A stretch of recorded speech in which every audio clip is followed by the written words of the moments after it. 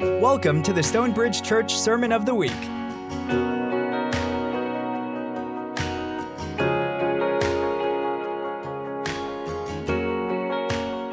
My name is Chad Almy. I'm on our admin team here at Stonebridge, and I'll occasionally preach to give David a much-deserved and needed break. Let me pray real quick before we get started. Father God, thank you for today, for this morning, for this place, for this community. Lord, this is your word. Come. Minimize me, maximize you. Give us ears to hear, soft hearts to receive. Speak to each of us in our situation today. We love you, Lord. Amen. This is a great morning. Man, you get a baby dedication, gonna have a baptism, sending our kids to go do mission work. I think sometimes we take for granted being here, how vibrant our community is, how alive our church is, how healthy it is, but that's a blessing, and we shouldn't take it for granted. I'm kind of overwhelmed by it this morning. So David, when he asked if I would teach today, he said, we're going to be in Mark. Don't feel beholden to where we're going to kind of time up, and we talked about 3 months ago, so it's hard to tell. So he said, just look in Mark and kind of see what you think you'd like to teach on. So I started thinking about it and praying about it and kind of digging around in Mark a little bit. And I was trying to think, what would make the most sense for me to preach on instead of David, right? We're constructed differently. Mostly he has strengths and I have weaknesses. But I woke up one morning and I thought, rich young ruler, right? Mark 10, money.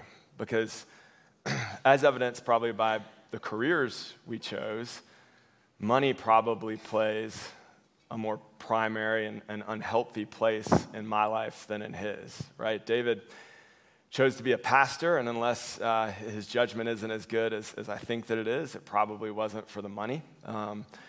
And I chose to be a corporate lawyer, and it wasn't because when I was 8 years old, I dreamed of sitting at my desk and reviewing documents and drafting contracts, right? I wasn't even the kid who, when I was home from school and you get to, you're sick, you get to watch the good TV that you never see. I didn't watch the Matlock episodes after Little House on the Prairie. I did watch Little House on the Prairie, but I didn't watch Matlock and dream of being a trial lawyer and doing justice. It really didn't cross my mind. No, when it was 11 o'clock, I watched Price is Right. And I dreamed of winning a car and jet skis and maybe the furniture set, not quite as much. But,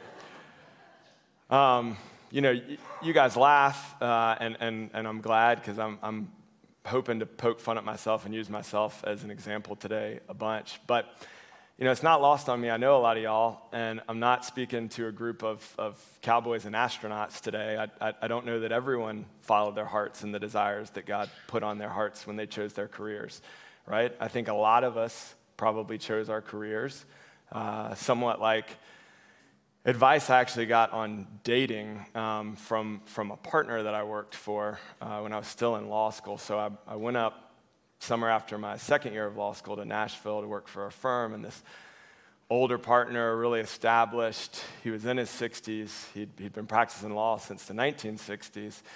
We went to lunch early on and didn't know each other at all. And I said, I asked the question pretty early in the lunch that I felt like was a good question to show that I cared and hopefully make him like me. And I said, what advice can you give me practicing law and about this summer? And he said, well, practicing law can be tough, so I'm going to give you some advice that my diddy gave me. And he was a refined Southern gentleman, right, from the right side of the tracks, Belmead, Nashville, right? So he had a diddy, not a daddy or a dad like I had growing up in Cobb County. And so he said his diddy said, don't marry for money, just date rich girls till you fall in love, right? He said, the practice of law is tough, and if you can avoid it, I would suggest it. So that was that was the advice. Unfortunately for me, I was about a month away from marrying my wife, AB, and I had already decided to marry for love and not for money, and so I've been practicing law ever since. But I think a lot of us choose our careers that way, right? We don't kind of pray a lot when we're trying to figure out what to do about what the desires God's put on our heart.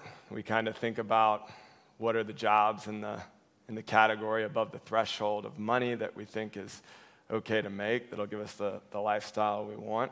And then we choose one kind of in that narrow category. That is definitely how I chose my job, and it is probably a good indication as to why I struggle with money as being too important, and of why this passage in Mark 10, the rich young ruler, is so challenging to me. So let's jump in,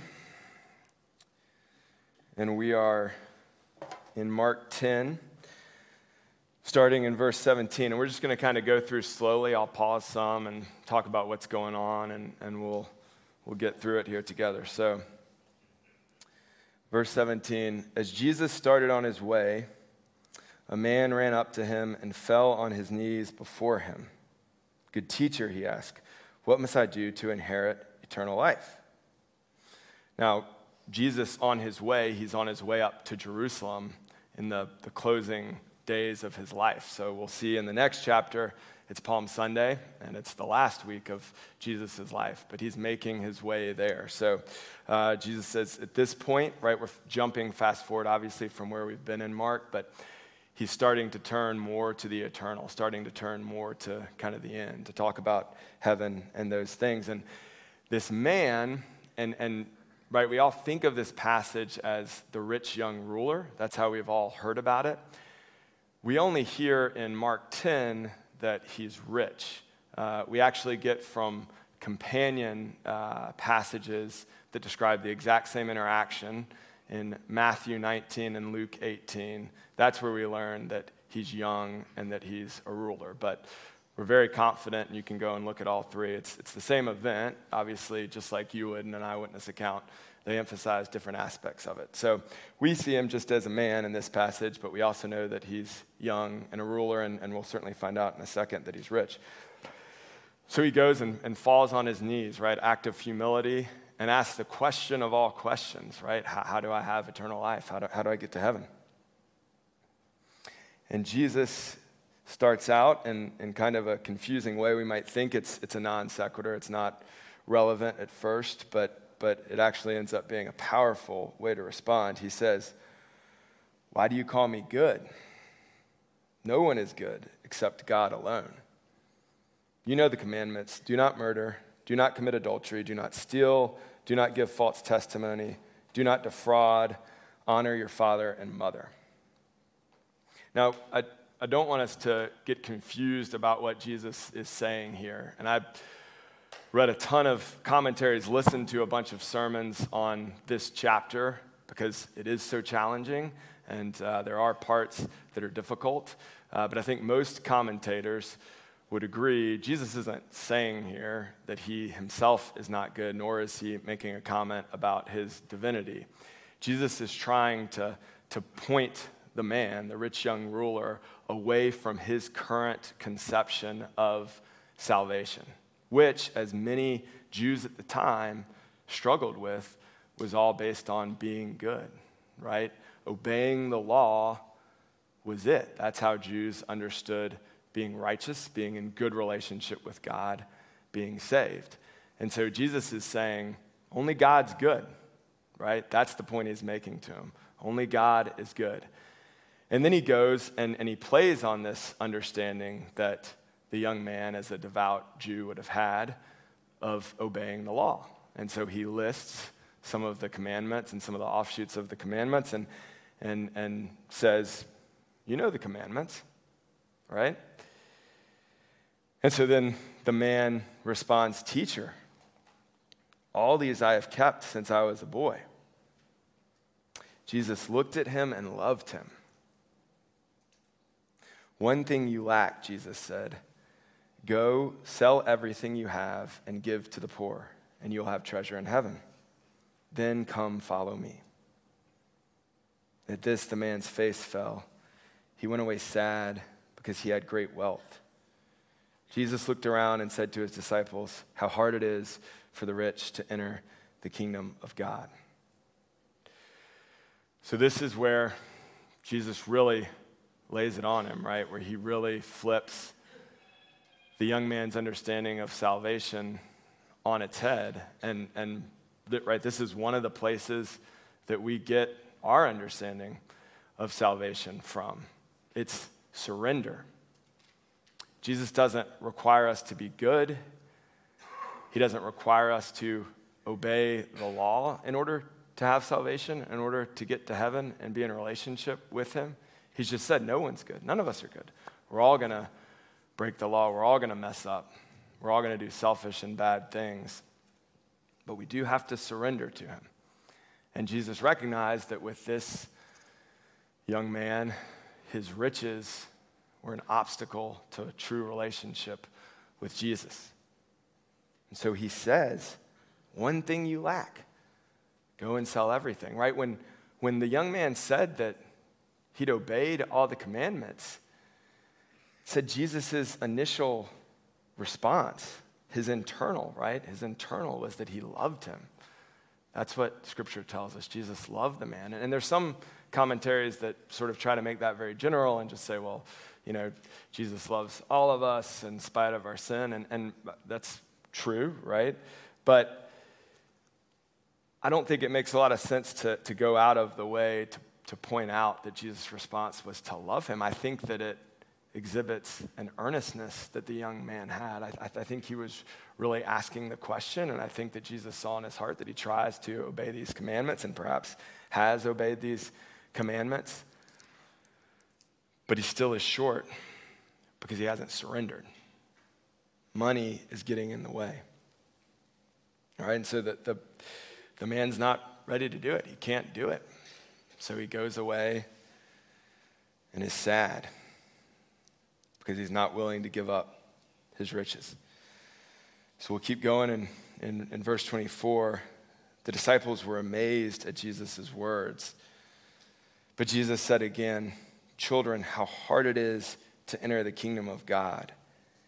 It is easier for a camel to go through the eye of a needle than for a rich man to enter the kingdom of God." So this one is a gut punch, right? Especially for all of us who live in an affluent community in the richest country in the history of the world. And, you know, that there are three categories, I would say, that you could group the way biblical scholars interpret this. The first category I think we need to reject, and that's to try to diminish or explain away what Jesus is saying. So you may have heard this, you may hear this, you may have read commentaries or even heard sermons that say, well, Jesus wasn't really talking about an actual camel or an actual eye of a needle, and it was, you know, either misunderstood based on the words, and then camel was close to rope, and we just mistranslated, or eye of a needle was referring to this place in the wall around Jerusalem that was real narrow, kind of like a window, and a camel could maybe squeeze through there if he tried really hard. And the implication of that teaching would be, well, it's difficult, but if we hold our money close, our wealth, but, you know, kind of give the right way and twist ourselves so that we can kind of fit into the right category of rich person, then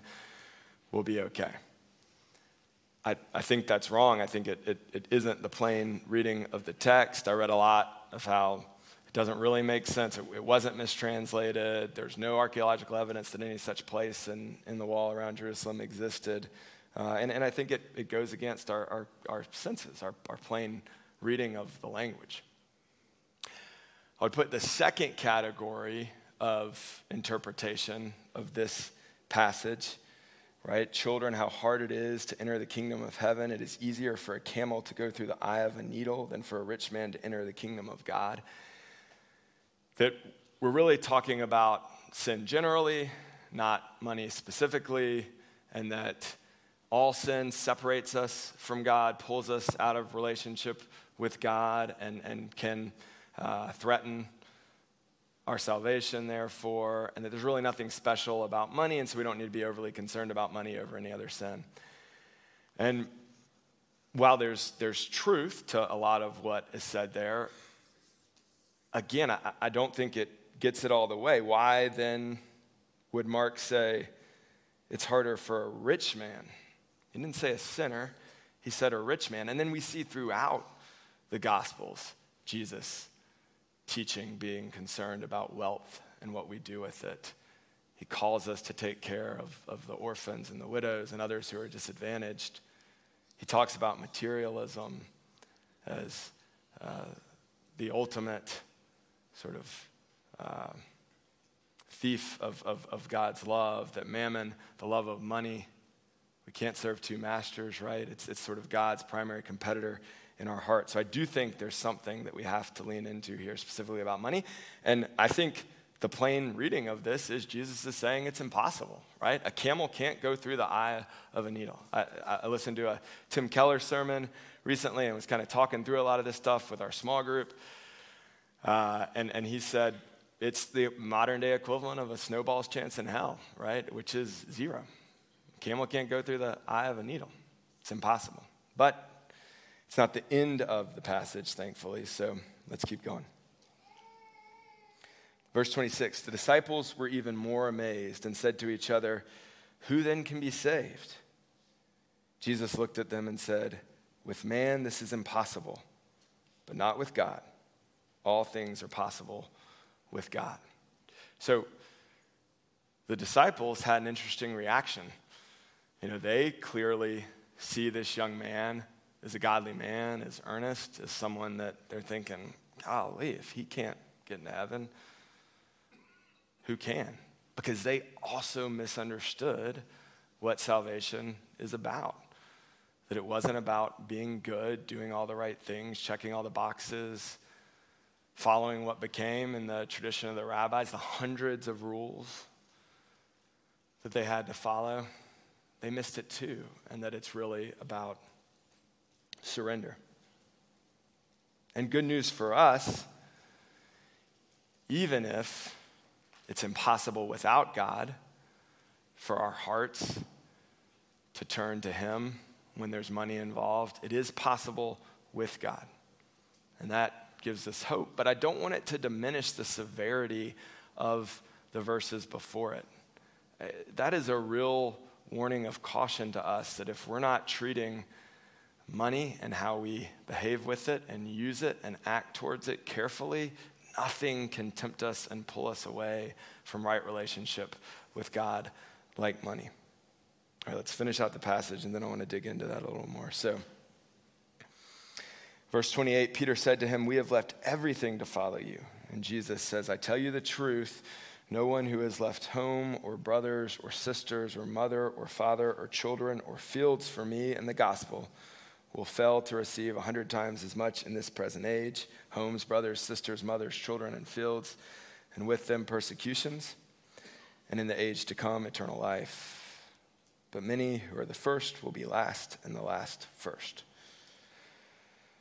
So I like this closing to this passage because it reminds us that these disciples really did give up everything. There were people who gave up everything to follow Jesus. And think about the impact they had, right? They changed the world. 12 guys because they were willing to give up everything to follow Jesus. And Jesus talks about how they're going to be rewarded for it, but they're also going to be persecuted for it. And then he closes this teaching that he gives with, "But many who are first will be last, and the last first," right? Clearly echoes back to the Beatitudes in Matthew 5 and other places where Jesus talks about the primacy in his kingdom of those who are poor here on earth, and how hard, again, it is to be first here on earth and be in his kingdom. So All right. Why money? Why is money so much harder than everything else? And I thought about this so much and prayed about it so much, and I recognize that in my heart that is true. And I think ultimately it's because nothing else can essentially make us God-like, not godly, not the things that we want to be, the fruits of the Spirit, not imitating the right attributes of God, but making us God-like. In other words, replacing ourselves in the place of God, because money gives us anything in this world. It's the ultimate currency, the ultimate power. You can create worlds here if you have enough money. You can change people's destinies, their outcomes, if you have money. You can essentially be bulletproof, right? And do anything you want and suffer no consequences, no earthly consequences, at least. If you have money, you can have as much fun as you want, anything you think of, you can have, right? Money promises everything, but I think most seductively, it promises that we don't need God. We can be our own gods. We don't have to rely on him or anyone else for anything. We can be everything. We can do anything. And we can replace God. And that, I think, is why money is so uniquely destructive amongst sins, that Jesus mentions it in this way. Right? It can give us security so that we're not worried about a recession or having a bad outcome at work. We know we can take care of ourselves, right? It tells us how important we are. It's status, especially in our community here in Marietta. Right? Some of us use it for therapy. We buy things to feel better, to fill the hole in us where we're not fully fulfilled, we're not at peace, we don't have joy. It can give us purpose, right? To set off on a career path, to get to a certain number, to get to a certain level of independence. We talked about fun, right? The new cars and the jet skis. Ultimately, it's to beat your chest and say, I did this. It's me. I am good.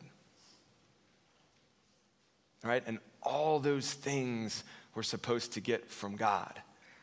Security, peace, therapy when we need it, when we have restless and anxious hearts, right? God tells us in Matthew and Luke, the birds of the field, he feeds them, he takes care of them daily, but we're so much more important to them. Why do we worry so much about being taken care of? Our fulfillment, our purpose, all of it should be in God, but money entices us away from him and says, no, come to me. I'll exalt you. I have to share here a sermon that Kenny Grant gave to us at Men's Retreat, for those of you who were here. And he talked about a turtle on a fence post. He said, consider the turtle on the fence post. Right? Turtle didn't crawl his way up there. He didn't parachute down in. If you walk by and you see a turtle on a fence post, you can be sure of one thing. Somebody put that turtle there. However highly you've ascended, however much money you've made, however much you've accomplished, however much you think you can beat your chest and say, I did this, you didn't. God did. Whatever abilities you have, if you're good at selling things, if you're a great strategic thinker, if you're really smart, if you're good looking, if you're charismatic, if you're funny, whatever it is that allows you to make money and be important, God gave you those things.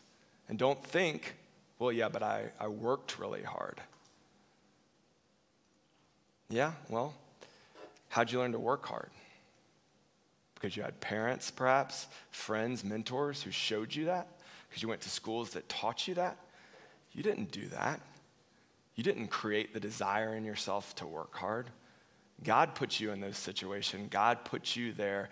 God put you on that fence post. Turtle on a fence post. That's good. I think, honestly, that's probably why I chose Mark 10, is I wanted to share that turtle on a fence post from that sermon. It was so good. I see Tim in the audience, and Tim, we were in the same small group at the retreat, and he said, I'm going to get T-shirts made that just said, just a turtle on a fence post. Man, I think about it all the time. It's so good. And it's helpful, right? It's helpful to this and to our hearts to remember that. What else might be helpful? Well, let's go ahead a couple chapters to Mark 12. And let's look at verse 41. Another passage y'all are probably familiar with. So Jesus sat down opposite the place where the offerings were put and watched the crowd putting their money into the temple treasury. Many rich people threw in large amounts, but a poor widow came and put in 2 very small copper coins, worth only a fraction of a penny. Calling his disciples to him, Jesus said, I tell you the truth, this poor widow has put more into the treasury than all the others. More into the treasury than all the others. They all gave out of their wealth, but she, out of her poverty, put in everything, all she had to live on. So that one, another gut punch, I think. I think the most important part of this, right? In addition, Jesus says more. It doesn't make any sense. Does Jesus not know how to add or what more means? Clearly, the rich people who gave in lots of money gave more money, but in God's economy, the widow gave more. Why? Because they gave out of their wealth, they gave out of their surplus, they gave out of what they had left, and she sacrificed. She gave everything, all she had. She gave more in God's economy.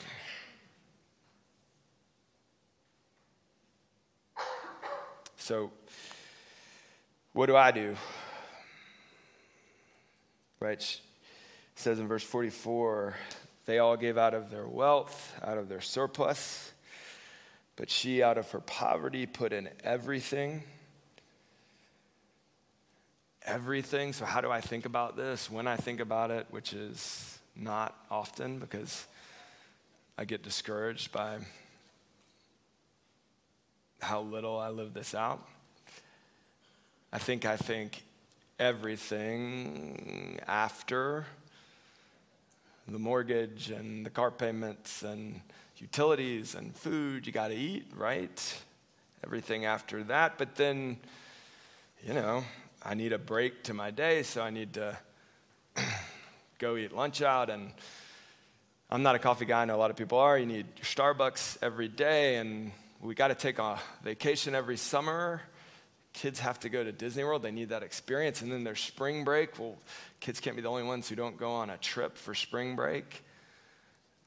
And then winter break and fall break. It's brutal what Marietta City Schools do to us with the schedule. But, right, all these things that we think we have to do. We would never think about giving instead of those things. Our 401k, our life insurance policies. Just think in your head, what are your things that are sacred, that are off limits, that come first?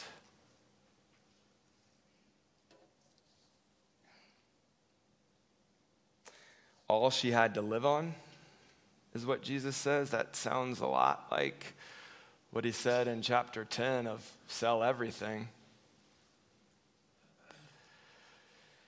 So what does it mean? What What do we do with it? Does it mean we should all leave here and sell everything and give it to the poor? I don't know. Maybe.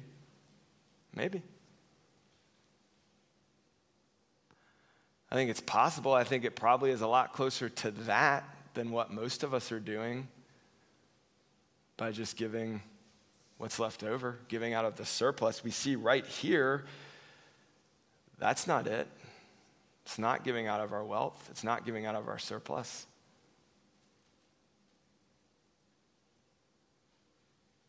So what do we do? Because I don't know that any of us are going to leave here and sell everything. But I also don't want us to leave here and forget about it because it's too hard to consider, which is what I've done. And I do want to make the distinction before we jump into the next part. I'm not talking about salvation, right? I think Mark 10 is clear that in terms of our salvation, thank God, praise Jesus, he makes the impossible possible. But that doesn't discount what Jesus is asking us to do with our money. What he says is best, what he says is more. And if we're in a relationship with him, and if we're seeking him, then we've got to square it, or try to. So what do? I've got some practical things maybe for you to consider. One is pray. Right? Wrestle with these passages. Fight them. Fight with God over them. Agonize. Just don't dismiss them. Go to him and see what he says. Talk to people you respect and trust. Talk in your small groups. Talk to spiritual mentors. Talk to our ministry staff. It's clear, right, that we have to give sacrificially. It can't just be out of our surplus. It has to be sacrificial. We have to feel it. Sacrifice meaning in place of something else, right? And we can start small. I love David's encouragement to us always. You don't have to go all the way there, right? Like he says with fasting, do 1 day a week, do 1 meal a week, right? So we can start small here too. What are ways? Well, let's say you take a work break and eat X number of meals out a week, right? Lunches out a week. Take 1 or 2 of them away and find somewhere to give that money to help the poor. Your Starbucks, your favorite streaming service, or one of your favorite streaming services, right? Just pick something that you're going to feel that's a sacrifice and use that money and give it to the poor. Gifts, birthday, Christmas, right? Say, I don't want gifts this year, Mother's Day, Father's Day. Let's figure out somewhere to give it to the poor. Vacation, not go on vacation, one of those breaks, give that money. I've got 2 examples of what guys I know and love have done. One guy who I won't name because I didn't ask him, and some of y'all would know him. We were wrestling with this stuff starting about a year and a half ago, and he's done really well, really successful in his career, made a lot of money. And he and his wife buy new cars every 4 years, kind of clockwork. Buy a new car every 4 years and pay cash.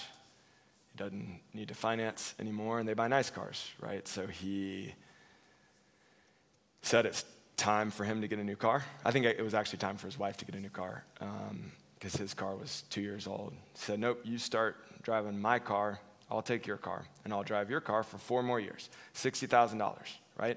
Incremental, would have gone into the car, would have been gone mostly, right, with the way that the prices of cars degrade over time. $60,000, I'll drive the car an extra 4 years, I'm going to give $60,000 away, right? Sacrifice, you feel that? It's one way. He already gives away a lot of money, he does, but it's out of surplus, right? That was a way for him to try to give sacrificially. Or how can you use assets that you have now and give them away, right? So that almost they become more of a burden than a benefit. I think y'all know Jimmy Drew's beach house that he had in St. Simon's, right? He for sure gave that thing to all of us way more than he used it himself, right? And always took care of everything, right? That's a way to sacrifice so that something that's a blessing to you is actually way more of a blessing to others.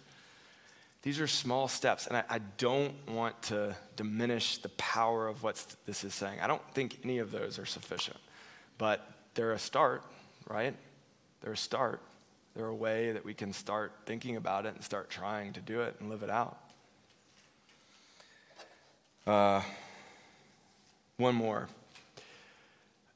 I think we need to make sure we're in community where there is need, right? If we just write a check to something that we really don't know anything about, have any interaction with, that's good, that's something, but I think we're gonna see need a lot more frequently in a way that will help us practice this and do it if we're in community where there's need. And I'll give an example. And then there are some great organizations where a lot of you are doing this now. But I'll give an example of where I saw this starkly. So beginning of COVID, if y'all remember, the market tanked, right? No one knew what was going to happen. No one knew what the government response was going to end up being. Everyone was scared. Everyone assumed we're going into a crazy recession, maybe a depression. There's going to be blood on the streets. And so y'all who have been here a couple years may remember, we started a fund for folks who were going to have economic need because of COVID and because of what it was going to do to the economy. And we raised tens of thousands of dollars and ask members, right, folks who consider this their church home, you guys, if you had need, to let us know. And talked about it every week for months. And really, literally, almost didn't give away a penny, right? Because no one had need in our community. And we ended up being able to give it away to some great organizations that I'll talk about in a second. But in our community, there really wasn't any place to give it because no one had need. Contrast that with same time period, beginning of COVID, world shuts down. There is pain because it was a while before the government stepped in. Marietta City Schools rolled out dozens of buses every week to give meals to families of the kids who are in our community, our city, who maybe weren't going to be able to eat during that time. The food uncertainty was so great. And they also put up routers and set them all up so that the kids could have Wi-Fi, so that they could attend school virtually. Right, where probably a lot of our kids had that fastest speed internet. We were probably getting virtual tutors and doing all this stuff to make sure they're okay, right? Marietta City Schools did this, spent hundreds of thousands of dollars like that because they were where the need was. Right? That will help too if we're where the need is and we're in relationship with it, with people who have it. It'll help us to do this better. And we have some great organizations here that you can get involved with. So Dwell, our apartment ministry off Franklin Gateway, Table on Delk, our ministry that helps women get back on their feet. Marietta City Schools has a program, Marietta Mentorship for Leadership. You know, we're a Title I district. Majority of the kids in our district qualify for free and reduced lunch. Maybe not in the elementary school that we're zoned for here in this church, but all the other ones. Act 6, y'all know about our partnership with Park Street, one of the elementary schools that has a lot of need. I think we got to do it. You got to get involved, and many of you are, and you know, that's amazing. But a lot of us aren't as involved as we should be. All right, I'm going to close, and then we'll do response time with a picture that was really helpful from that Tim Keller sermon, and it's a great sermon. It's called Camels and Money. As far as I can tell, it was released last summer, but there was a reference in it to a Palm Pilot, which didn't make sense being released last summer, so it may be older than that, but it's called Camels and Money, Tim Keller. I commend that to you. But in it, he talks about, right, his congregation is like ours in New York City, but is like ours in being affluent. And he gave this picture to help as another way for us to think about it. And he said, the more money you make, the bigger the delta or the difference should be in the life that you could live and the life that you do live. So the more money you make, there should be a bigger gap in the life that you could live if you spent all your money on yourself and the life that you actually live. And then the less money that you make, right, the smaller that gap's going to be because you can give sacrificially quickly, right? So how do we respond? Three things to think about, and Bo can start coming up. When we go into ministry time after I pray and Bo starts to play, we're going to have ministry teams up here. The altar's open for you to come and pray by yourself if you want. But three things to think about. One, if you're convicted that you give mostly out of surplus and not out of sacrifice, come up front, get prayer. It could be the first step to God blessing you in ways you can't imagine. I'm hoping to make that step. And I think it's clear that if we do that, our relationship with him will grow and we'll be blessed in ways we can't imagine. Jesus isn't doing this. He's not asking this to be a taskmaster. He's doing this because he loves us. He's asking us to do this because he wants what's best for us, and he knows money separates us from him. Second, there is certainly financial need in the room, right? It may not be the majority, but and there's probably more coming, right? What's going on with the economy right now? We probably are going into a recession right now. There probably isn't going to be as much of a government response. There probably is going to be pain. People are going to lose their jobs. Things are going to get really tight. When you find yourself on that end of it, money can still separate you from God, right? If you're trusting yourself to try to make it better, make it up. No, do what he tells us, right? Lay our burden on him. My favorite name for God in the Old Testament is Jehovah Jireh, right? The Lord provides. He's the giver of all good things. If you have financial need, come ask. And for those of us who don't, right? David says God speaks to the body, through the body. He also acts to the body, through the body. We are his hands and his feet. And so, if we were more honest about it, it'd also give the rest of us an opportunity to give when we can through sacrifice. And then finally, if you're just confused, all this has you spinning, it's a lot. It's hard to consider and wrestle with, and you just want to come for wisdom. Then come. All right, let me pray. Father God, thank you for this morning, for our blessings, for the fact that you are responsible for everything, for all of it, for everything that we have. Lord, help us to be faithful.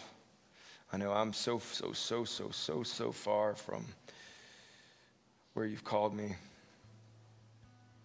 Many of us are. Help us, Lord. Help us. Engage us. Meet us. Guide us. Lord, we love you. Thank you for this opportunity to be a part of your kingdom coming here to earth. Use us. Amen.